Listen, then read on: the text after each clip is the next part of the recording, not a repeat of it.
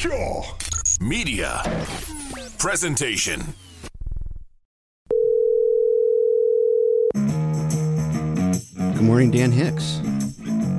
Good morning. How are you? I'm good. How are you doing? It's been too long. Hello, world. My name is Ryan Lindsay, and this is my podcast, Self-Quarantine, presented by Fushaw Media.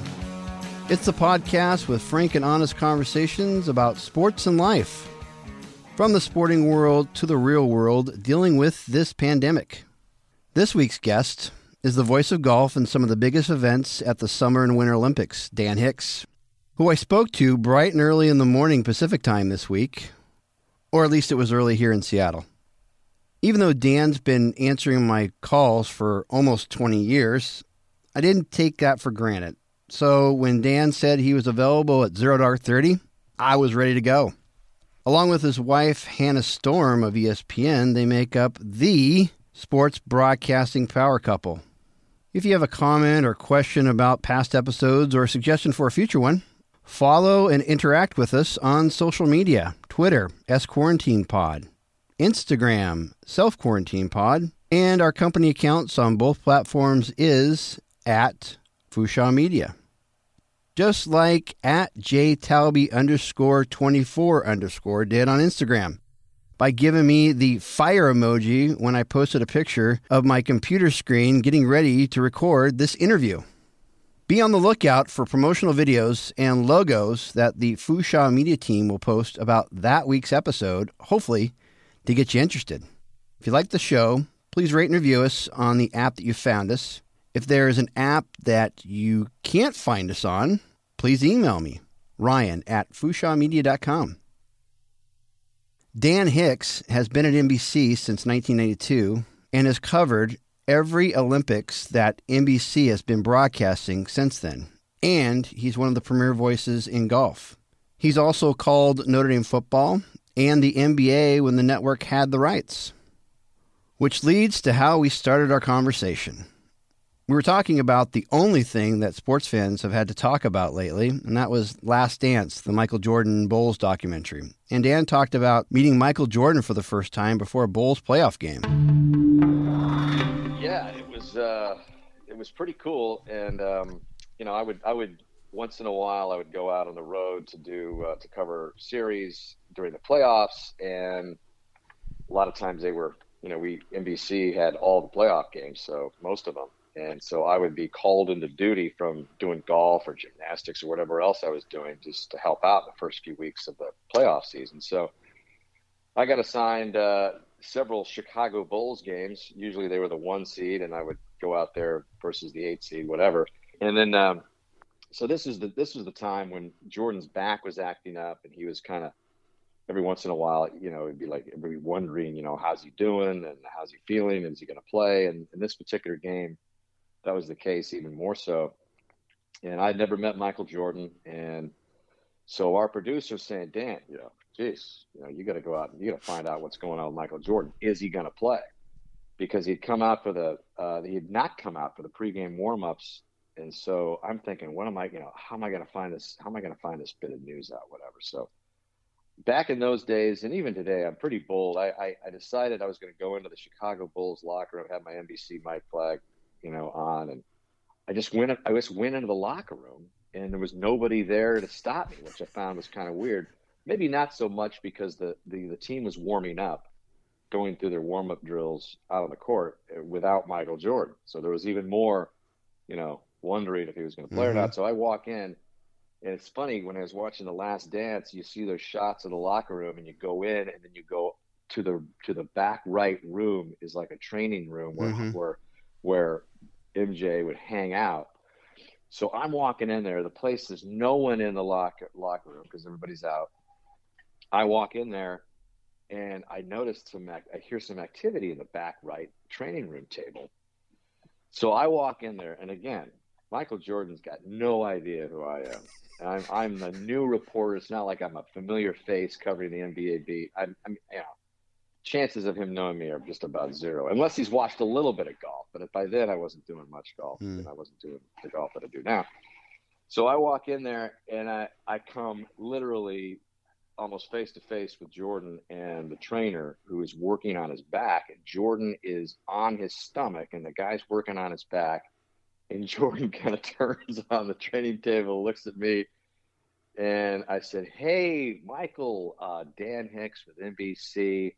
I just want to, sorry to do this. I just was looking, to find out if you were going to play. Everybody out there wants to know if you're going to play. I know you have bad back." And he looks at me and he goes, "Hey, kid, you can tell him I'll be out there. I'll be ready to go." And I just thought, first of all, I thought he was going to, rip me for going in there without, announcing it. Yeah. He could not have been cooler. And I just thought, so I run out, I do my report, and I'm like, "I just talked to Michael Jordan in the training room, and he says he's ready to go." So it was pretty cool. So that was my first experience with Michael Jordan. So it's been fun to watch The Last Dance, and he's always been my guy. I mean, I got those Air Jordan first basketball shoes. I used to play a lot of basketball, and I got a pair of those, and it just brought back all sorts of great memories. How much have you interacted with him in the golf region? Just because he's such a big golfer, and you see him at Ryder Cups and stuff like that. How much have you interacted with him since then? Have you ever brought that up to him?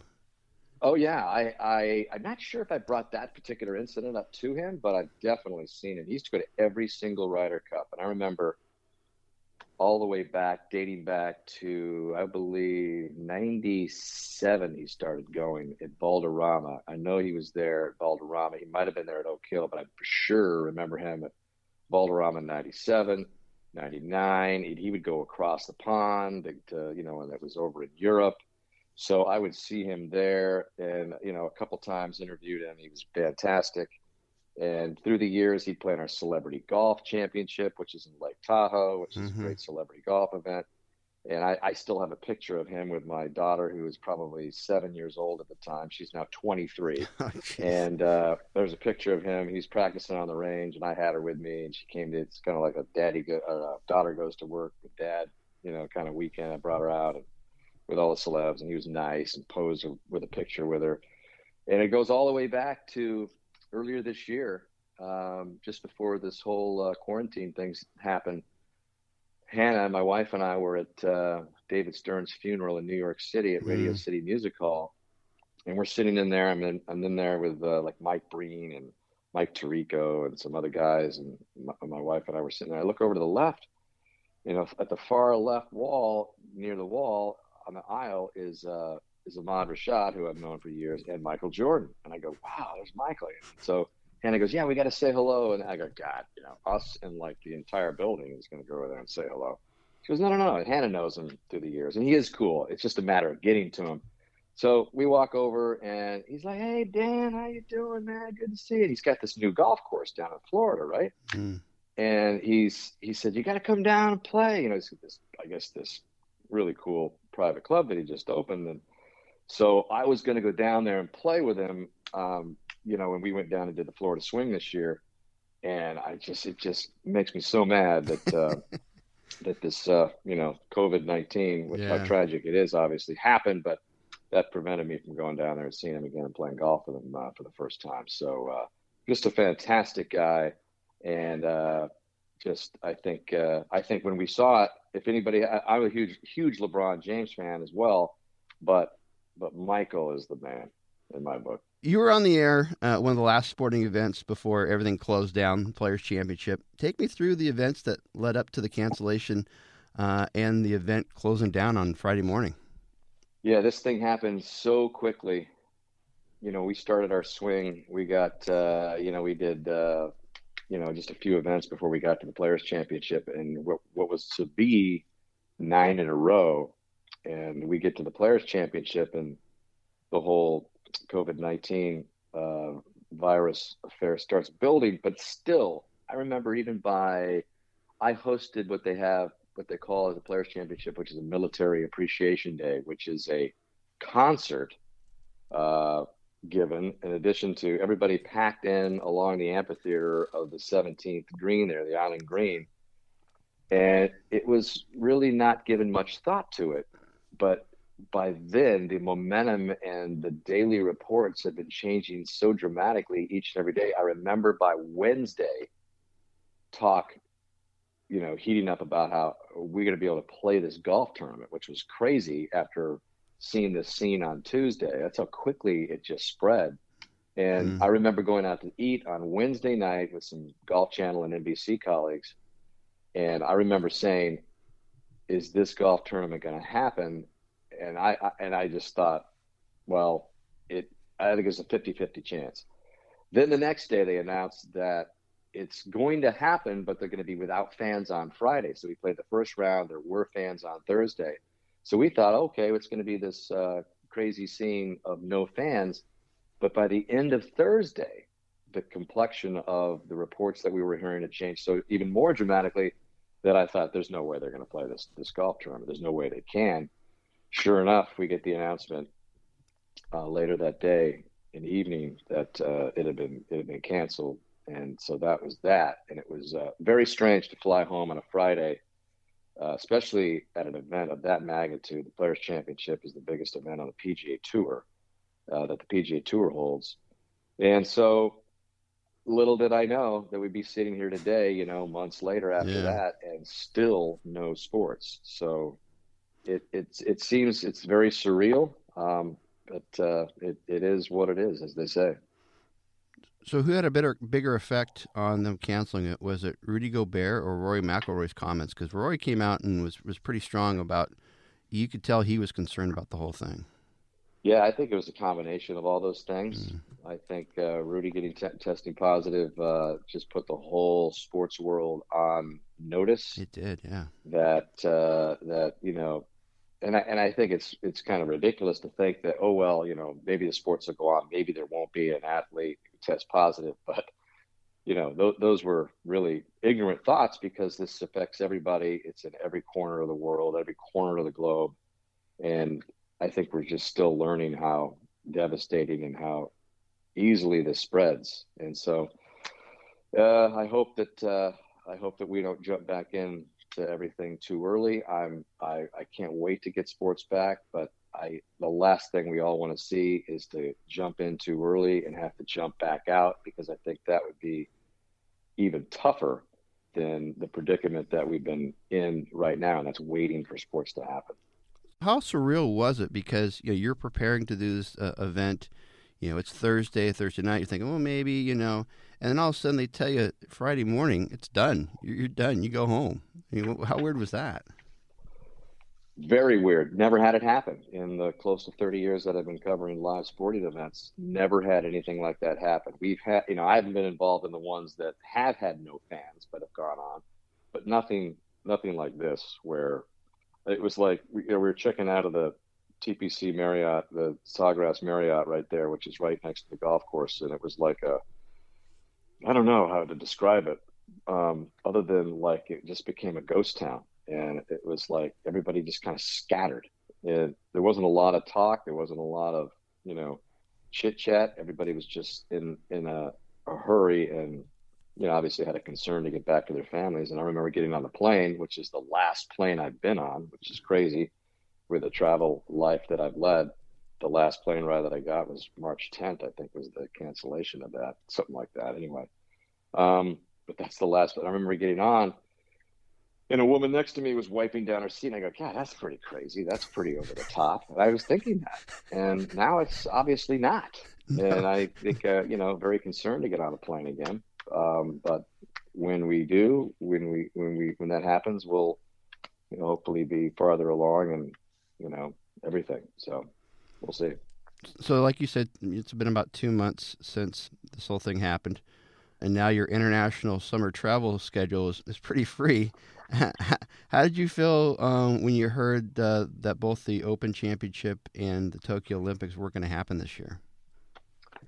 Oh, it was tough. It was very disappointing. The Olympics are something that you prepare for, at least a year out for. So we'd been building up to Tokyo for that length of time. You're getting ready. In my case, I do swimming, so I'm already looking at the Olympic swimmers and the possibilities of the matchups and who's going to be good and who's going to be, the new up and comers. And you're kind of getting geared into the whole thing. And there's nothing like it. And we were, even closer to the swimming trials happening in June.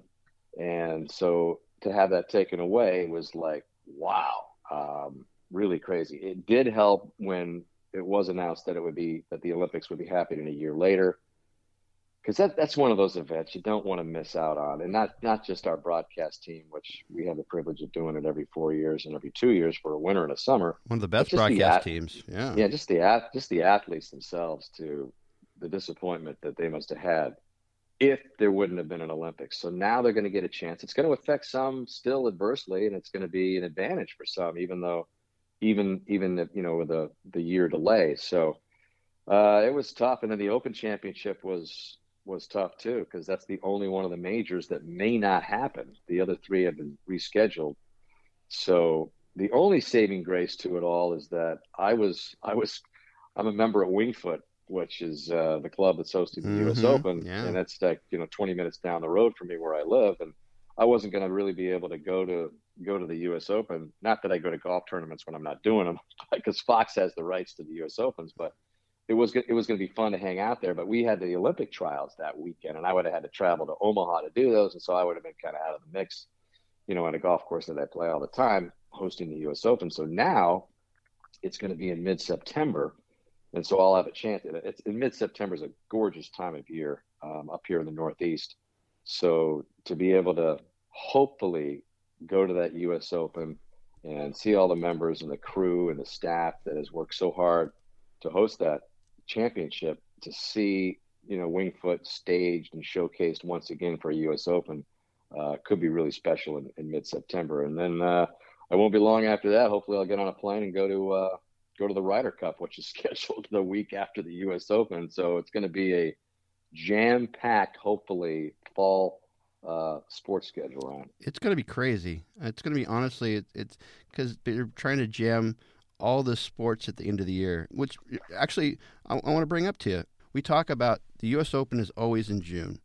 The Masters is always in April. Now you have the U.S. Open before the Masters, and the Masters are in. Has anyone ever golfed in Augusta in October? I mean, or November? I mean, what's it like? How's the weather and the season's going to affect these tournaments and the anomaly it's going to be? Yeah, well, just looking at the majors, the PGA Championship will be in the first week of August, which it used to be in that spot though, wasn't it? I mean, it used to always be in August. Yeah, so it's not that big a difference. Right, so that's not that big a deal. Yeah. It's scheduled to be in Harding Park. Who knows if it's going to be there with the concentration of the virus up there so intense. But you look at, like we just talked about, Wingfoot in September should and could be beautiful as long as the weather cooperates. But it's not. Mid-September, it's still not that dicey, really. It's only about 5-6 degrees average cooler. So the conditions in the rough could be even more lush because the grass grows even better that time of year. So that's no problem. And Augusta in November will be cooler. There's no doubt about that. But it'll be great. It'll be in as good a condition as it possibly can be. And when you're talking Augusta National and what they do there with agronomy and working their golf course, that, believe me, is going to be no problem, other than the fact that it could be chilly at times, depending on what kind of weather forecast you get in November. But I played golf down there in November and then January, and it's doable. And I think everybody's just going to have to, and they will, accept the conditions that are going to be for everybody else in the tournament. When you brought up the Ryder Cup, it sounded like you weren't as 100% confident that was going to happen because, I mean, you're dealing with international players coming over to America, first of all, and then just the sight of a Ryder Cup without fans, possibly. What do you think the chances are that it actually will go off? Good question. I think, first of all, that without fans, the Ryder Cup, I think, will be affected most because it just, and all these sporting events depend on fans. I think we got a little bit of that when we watched the match, the TaylorMade driving relief match on NBC, earlier this past weekend. Fans matter a lot. And at a Ryder Cup, they're so much a part of the scene. And even Brooks Koepka has said, I don't know if I'm into a Ryder Cup without fans. like you maybe wouldn't play because it didn't have fans. It's kind of a big deal. Yeah, that's kind of a big deal, but that's Brooks. He says, what's on his mind. It's true. I think, you make up a good point when the PGA Tour season is set to begin on June 11th coming up. Guys that have been quarantining in Europe are going to have to come over 2 weeks ahead of time to quarantine before, the PGA Tour season starts over here in the U.S., and they're going to have to stay over here. They can't pop over in between tournaments and go see their families if they happen to live in Europe and come back. It just doesn't make sense. So Tommy Fleetwood, he's a guy that's going to bypass a lot of it, because he's got a family, he's got kids, and versus a Matthew Fitzpatrick from England who says, I'm all in, I'm coming over, I'm quarantining, I'm going to play a bunch of tournaments. Rory McIlroy said he's going to play a bunch. So we're going to see good fields. But getting back to the Ryder Cup, I think by that time you'll have a U.S. Open beforehand, and probably the vast majority, obviously, the guys that play in the Ryder Cup are going to be playing in the U.S. Open. So they'll be over here prepared for that already. So they will have made a decision long before then. The FedEx Cup playoffs are ending on Labor Day weekend, which is later than usual. A lot of the guys in the Ryder Cup would be playing in that. So you basically have guys that are probably going to be over in the States, even if they are stationed or based over in Europe, are going to have to make arrangements to be over here for a longer time than usual. But as we know, there's a ton of players that play for Europe that live here in the States. Jupiter, Florida is full of them, Rory McIlroy, and on, guys, Ian Poulter lives in Florida. So I don't think that'll be as big a deal as we might think. I think it'll be a bigger deal just to see if we have the thing held in the first place. Yeah. Have you been preparing yourself to cover golf without spectators? I don't know if you prepare any differently. I think it's going to be strange. It would be weird. I mean, the first 4 events are without fans. We don't have those events. Those are CBS events. We don't jump on board the PGA Tour again until the FedEx Cup playoffs, which are in August. Okay. So that's a lot of dishes being done by me, a lot of laundry being done by me, and a lot of other things here at home before that even happens. So hopefully, who knows, maybe there'll be fans by then. Maybe there won't be. But if there aren't, it'll be interesting. We'll have to, I think the fans are what fuel not only the players, but announcers too. You feel that adrenaline.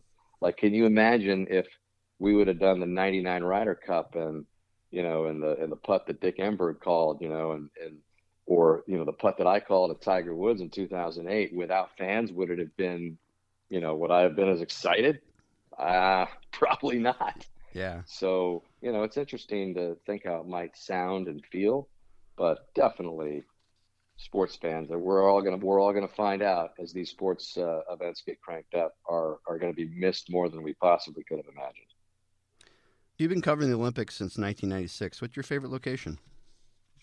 Ooh, I actually did the 92 Barcelona Olympics. Oh, okay. My bad. Wikipedia. That's blame right. Wikipedia on that one. I would expect better homework from you, man. I know it's early out there on the West Coast, but come on. No, that one fell through the cracks. No, 96 was my first play-by-play. Okay. And doing swimming in Atlanta. I did we had this studio stuff in Barcelona when I got hired that year in 92 by NBC. But anyway, my favorite Olympic venue, that's hard. There's obviously my favorite Olympics that I've done, broadcasts.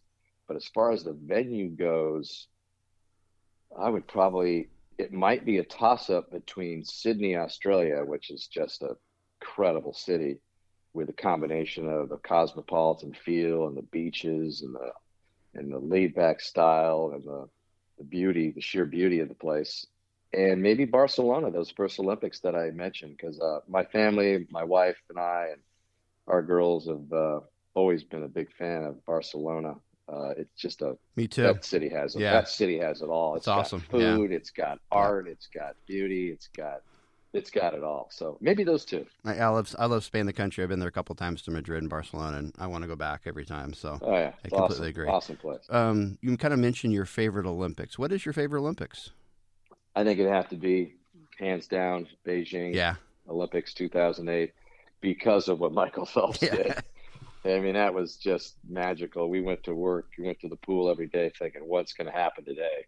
And the odds were, against that happening, really. I mean, because Phelps needed a couple races to go his way that really could have gone the other way, and in the end could have gone the other way, especially. But he by 1/100th of a second, he was able to pull out that 100 fly race in the 4x100 free relay, which will go down as one of the great races in Olympic history. Period. Mm-hmm. But all that said, that one tops the list, and I think by the time it's said and done, I don't know if another one will compare. It's just a sensational, unfathomable individual performance by Michael Phelps. And people that I try to convince people how unbelievable that performance was. I mean, 17 swims through the course of 8 days in the program that he had. I mean, because you got all these other specialists who are waiting. Okay, one guy does the 100 fly. That's all he does. Phelps, in the meantime, is doing all of these events, and he's still winning them all in a shortened amount of time to recover and get it done. It's one of the greatest achievements in sports history, period. Do you have a good story about that experience? You and Rowdy, talking to Michael, any kind of thing, any behind the scenes things that people might not know about?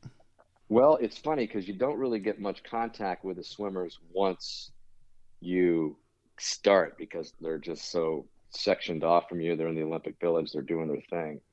But I do remember, I remember one thing happening back in the 2004 Olympics in Athens, Greece. And that's when Phelps picked up his first Olympic medal, and medals, I should say. He won 8 there as well.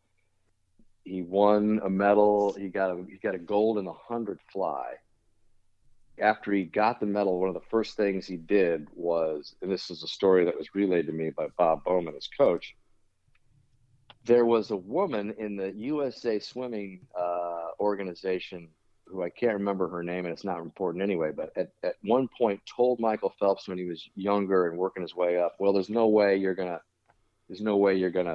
get a medal in the 100 fly. It's just too short of a distance for you. You're a 200 fly guy, and you've got other events that you should concern yourself with. So it's probably never going to happen. So, and Phelps, like a Michael Jordan, mm-hmm. used that as motivation.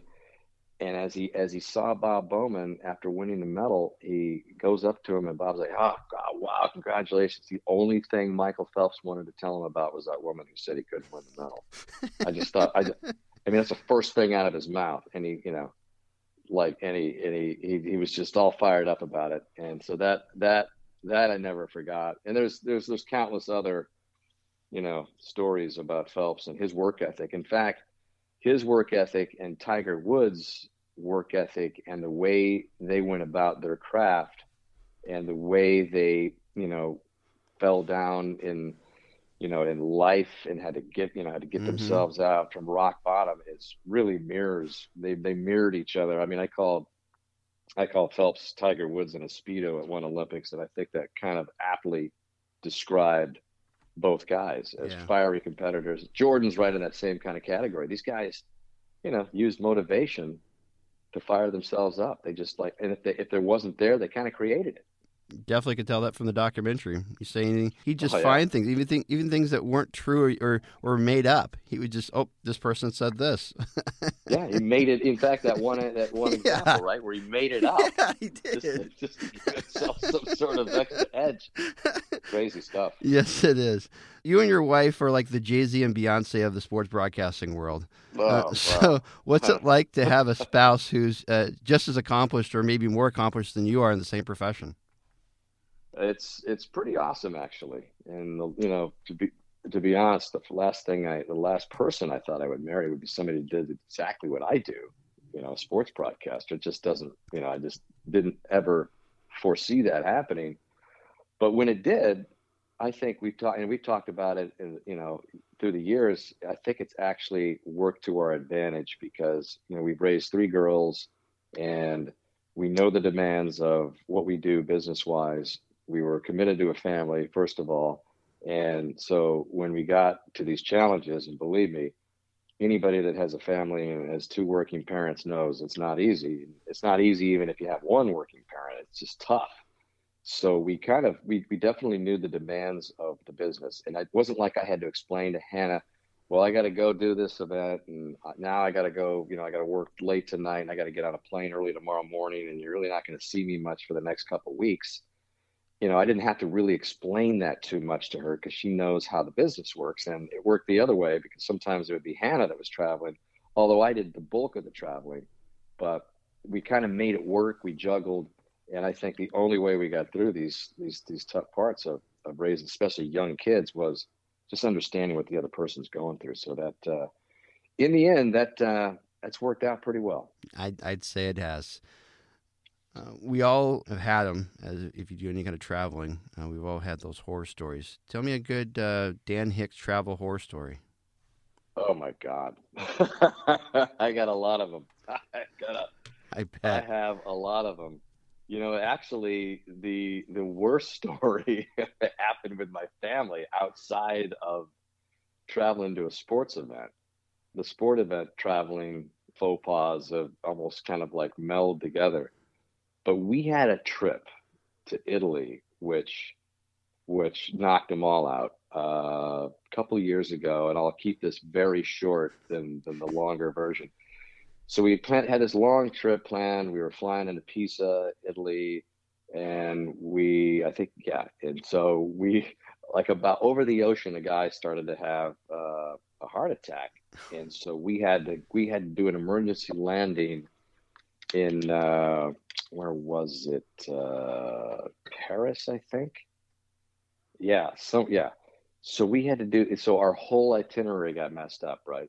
So then we end up in Rome, and we can't get to Pisa where we need to go to this villa that we had rented for literally a couple of years out. So we had to rent a car. I had to get a bigger car than usual because it was the only one available.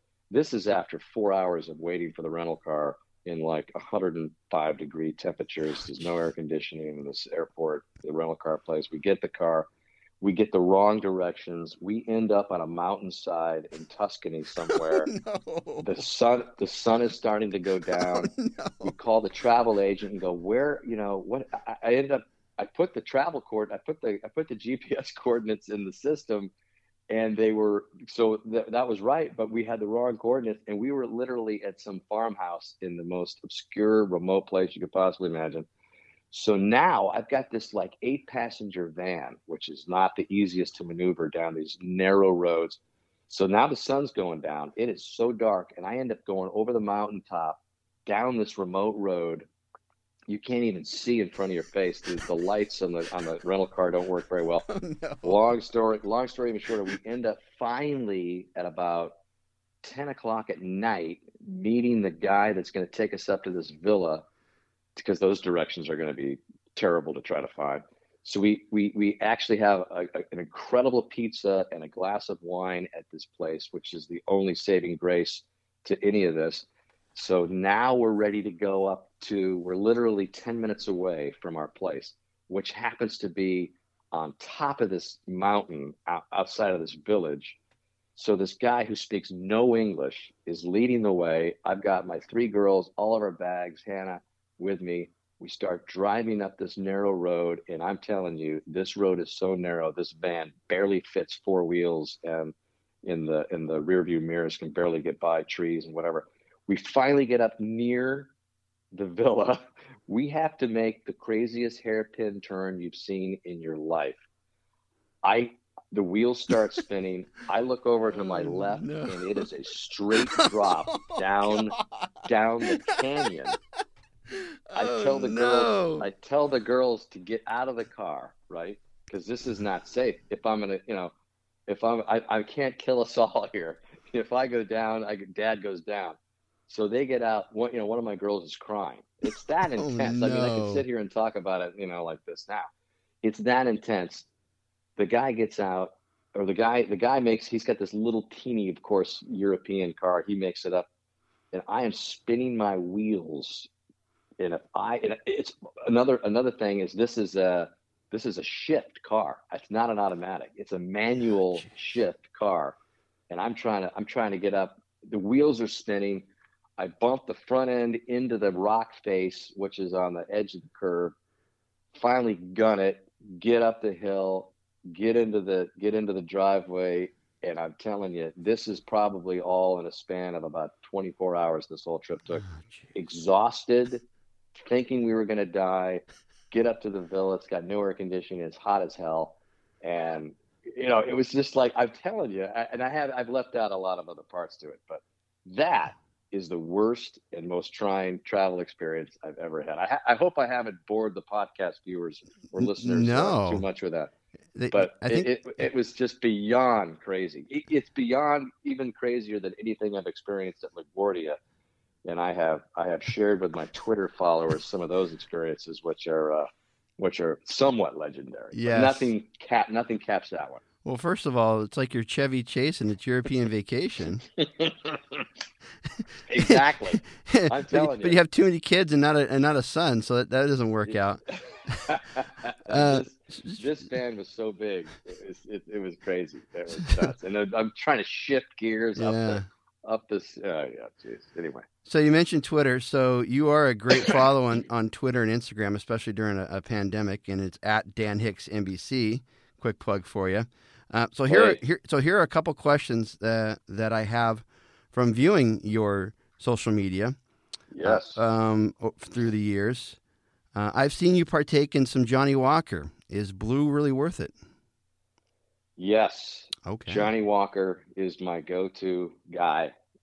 Black label is the everyday drink. Blue label on special occasions because it is the steepest of price-wise of the Johnny Walker family. Mm-hmm.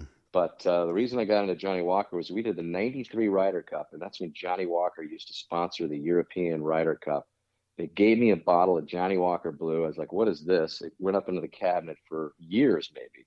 And one night, I'm sitting in our apartment in New York City with Hannah. I was like, you know what? Let's try this Johnny Walker Blue. Put it in the glass, tasted it. It was so smooth, and I was kind of hooked ever since. So Johnny Walker is my go-to. Yep. Any other scotches or whiskeys that you recommend? I have a lot of single malts, okay, but I don't drink those as much. I do a Johnny Walker before dinner most nights. So yeah, I would I like a Dalwhinnie single malt. Jameson's is good Irish whiskey.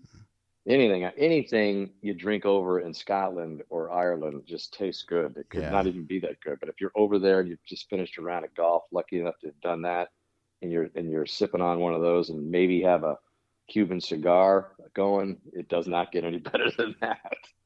I've really gotten into bourbons in the last probably year or so. So my wife's into that. Yes, love some bourbons. We should talk. Should get Hannah on so we can talk some bourbons. Gonna have to. Exactly. Your family likes to cook, and it seems like everyone is at the Hicks hostel during the quarantining time. What's the best thing your wife and your daughters have made? Because they've made a lot. I'm telling you, yeah. I put a fraction of it on my Instagram stories and whatnot. For Hannah's great. She just gets, and I tell you, they've honed and sharpened their skills in this quarantine, like a lot of people have too, because they just have the time to really put into it more so than usual. But I'm telling you, we made one night, and I think I documented it on the Instagram story at some point. We made sushi, like the guys, like the experts, in the sushi bars do. And I was like, what? They start pulling out this bamboo wrap that looks more like a yoga mat. Anyway, that's where you wrap the sushi on and you like roll it. And my 19-year-old daughter is like rolling sushi, and then a couple of the rolls were a little sloppy at the first, and then like by the third roll, she had these things tight, and we got this fresh seafood, tuna. We got this sashimi, and it was, I felt like it was in Nobu.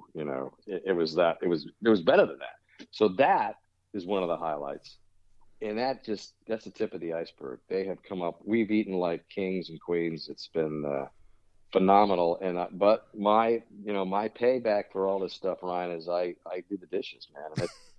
It's worth it though. You're getting well fed. I've done more, my hands are raw, not only from washing my hands during this quarantine, but just doing dishes. So I need to get some softer, dishwashing liquid to condition my hands, because I'm a little worried about the cracks that have been evolving here. So a couple more pandemic quarantine questions, and I'll let you go. I appreciate your time, Dan.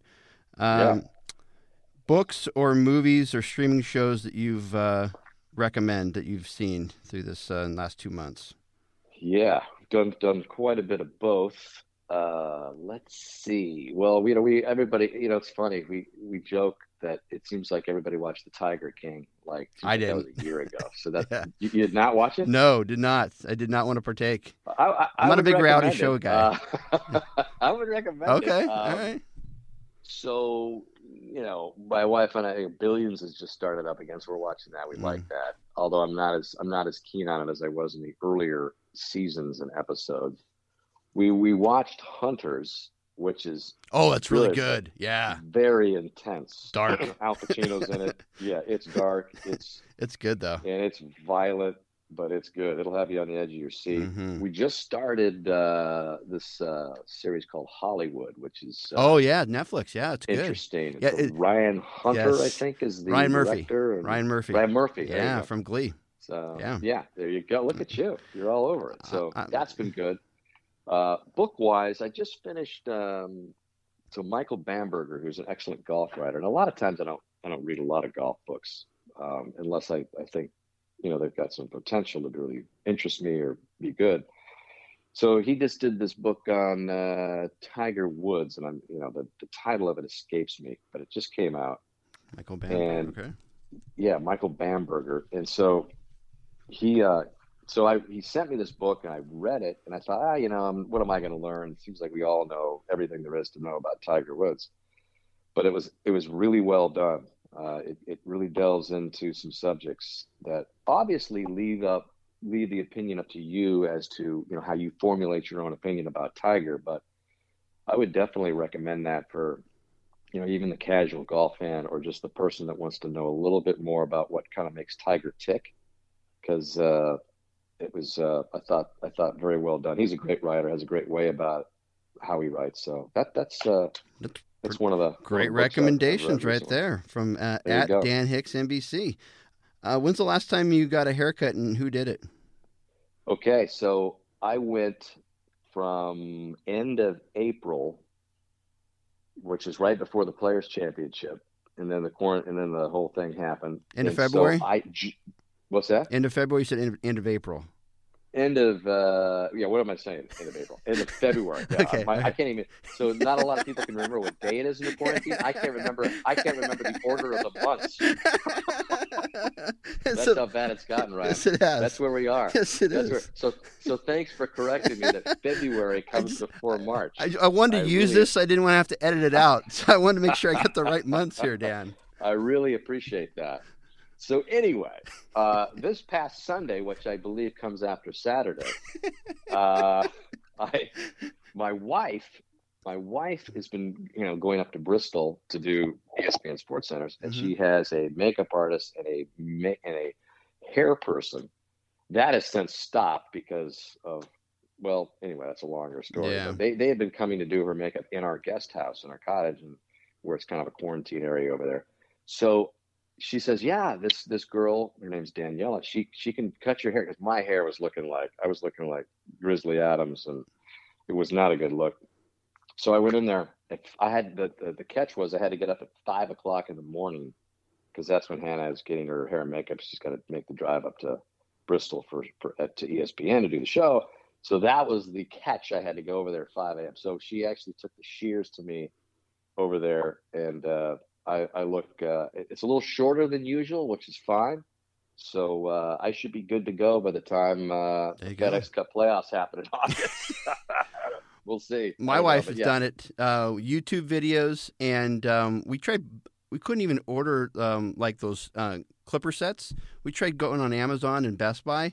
which we'd order it and then it would cancel because they were out of them. So eventually I found out my neighbor cuts his own hair and he had an extra set that he hadn't ever used. So we just bought it off of him just to get it. You got to do what you got to do. Exactly. Isn't it amazing how what's in stock and what's not in stock and how long it takes. And a lot of times we'll say, yeah, thanks for your order, but we didn't tell you it's not going to get here till 2021. Exactly. And they probably don't even know what day or month it is. So there you go. Yeah. And by the way, Ryan, 2021 comes after 2020. I do know that as well. Thank you for that. So last thing I want to say, and this is on a personal note, you've been answering my calls, texts, emails since 2002, if you can believe that. Has it been that long? It's been that long. Cow. On different shows, from local radio, national radio, to now a podcast, from Beijing, because you called us. We set up an interview with Doug and Wolf in Phoenix, and you were walking around the streets of Beijing, to now in Connecticut. And I just want to, first of all, I just want to thank you for always making time for me. And the next question is why? Well, you were a young kid back then, and you're still a lot younger than I am, obviously. And I could sense when I talked to you that you had a real passion for sports, a real passion for this sports broadcasting. And I told myself, if I ever made it in this business, and I remember specifically asking guys when I was first coming up in the business for advice. And I remember the guys and people that helped me out. And I really remember the people that didn't really, bother with the time it took to help a young person. So to answer your question, you were a really nice guy who came prepared. You were organized. You knew what you were doing. And that was one of the things I told myself, help people out that, may need a little bit of a helping hand, and everberry does. Well, so I really appreciate that. Now that I'm a established podcast superstar, it's now my honor to be on your podcast, and I will probably be calling you, in the next few weeks to see if there's another slot for me. So it's all come full circle here. Right? All right. There he is, one of the longest guest relationships that I have, at a nice 18 years, if you can believe that. Just means I'm old. How about his reaction when I told him the first year that he came on one of the shows I produced? He is not the longest running. Pretty sure that honor goes to college basketball insider Seth Davis, who I've been working with since 1998 and was guest number 3 on this podcast. Once again, follow us on Twitter and Instagram to get a preview of what that week's episode is going to be all about with our 30-second video that the Fusha Media team produces. Twitter, S-Quarantine Pod, Instagram, Self-Quarantine Pod. Our company accounts on both platforms are at Fusha Media. And for good measure, my personal account at Ryan21L.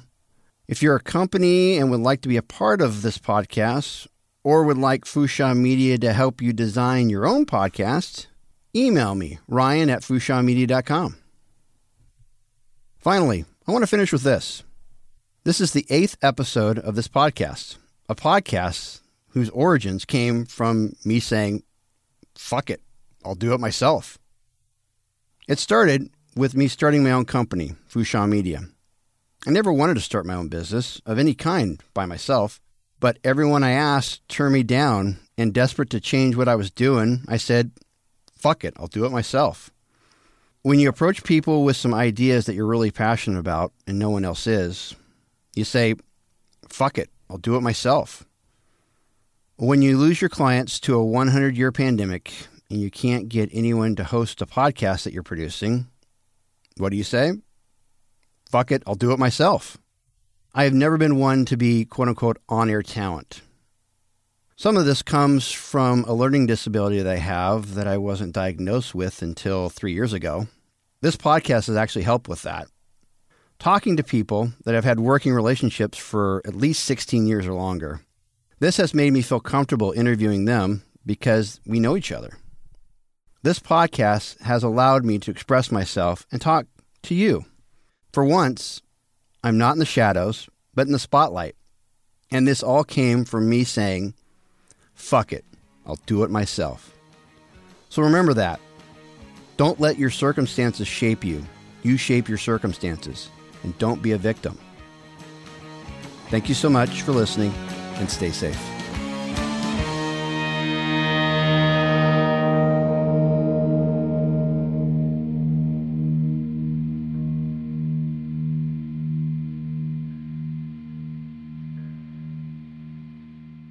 Here we go. And this may be used for the actual podcast itself, right? Who knows? Yes, it could. In your freewheeling Yes. freewheeling scenario that you've painted here. Yeah. By the way, folks, when I got on this podcast with Brian, I had no idea I was on. I could have been talking about anything.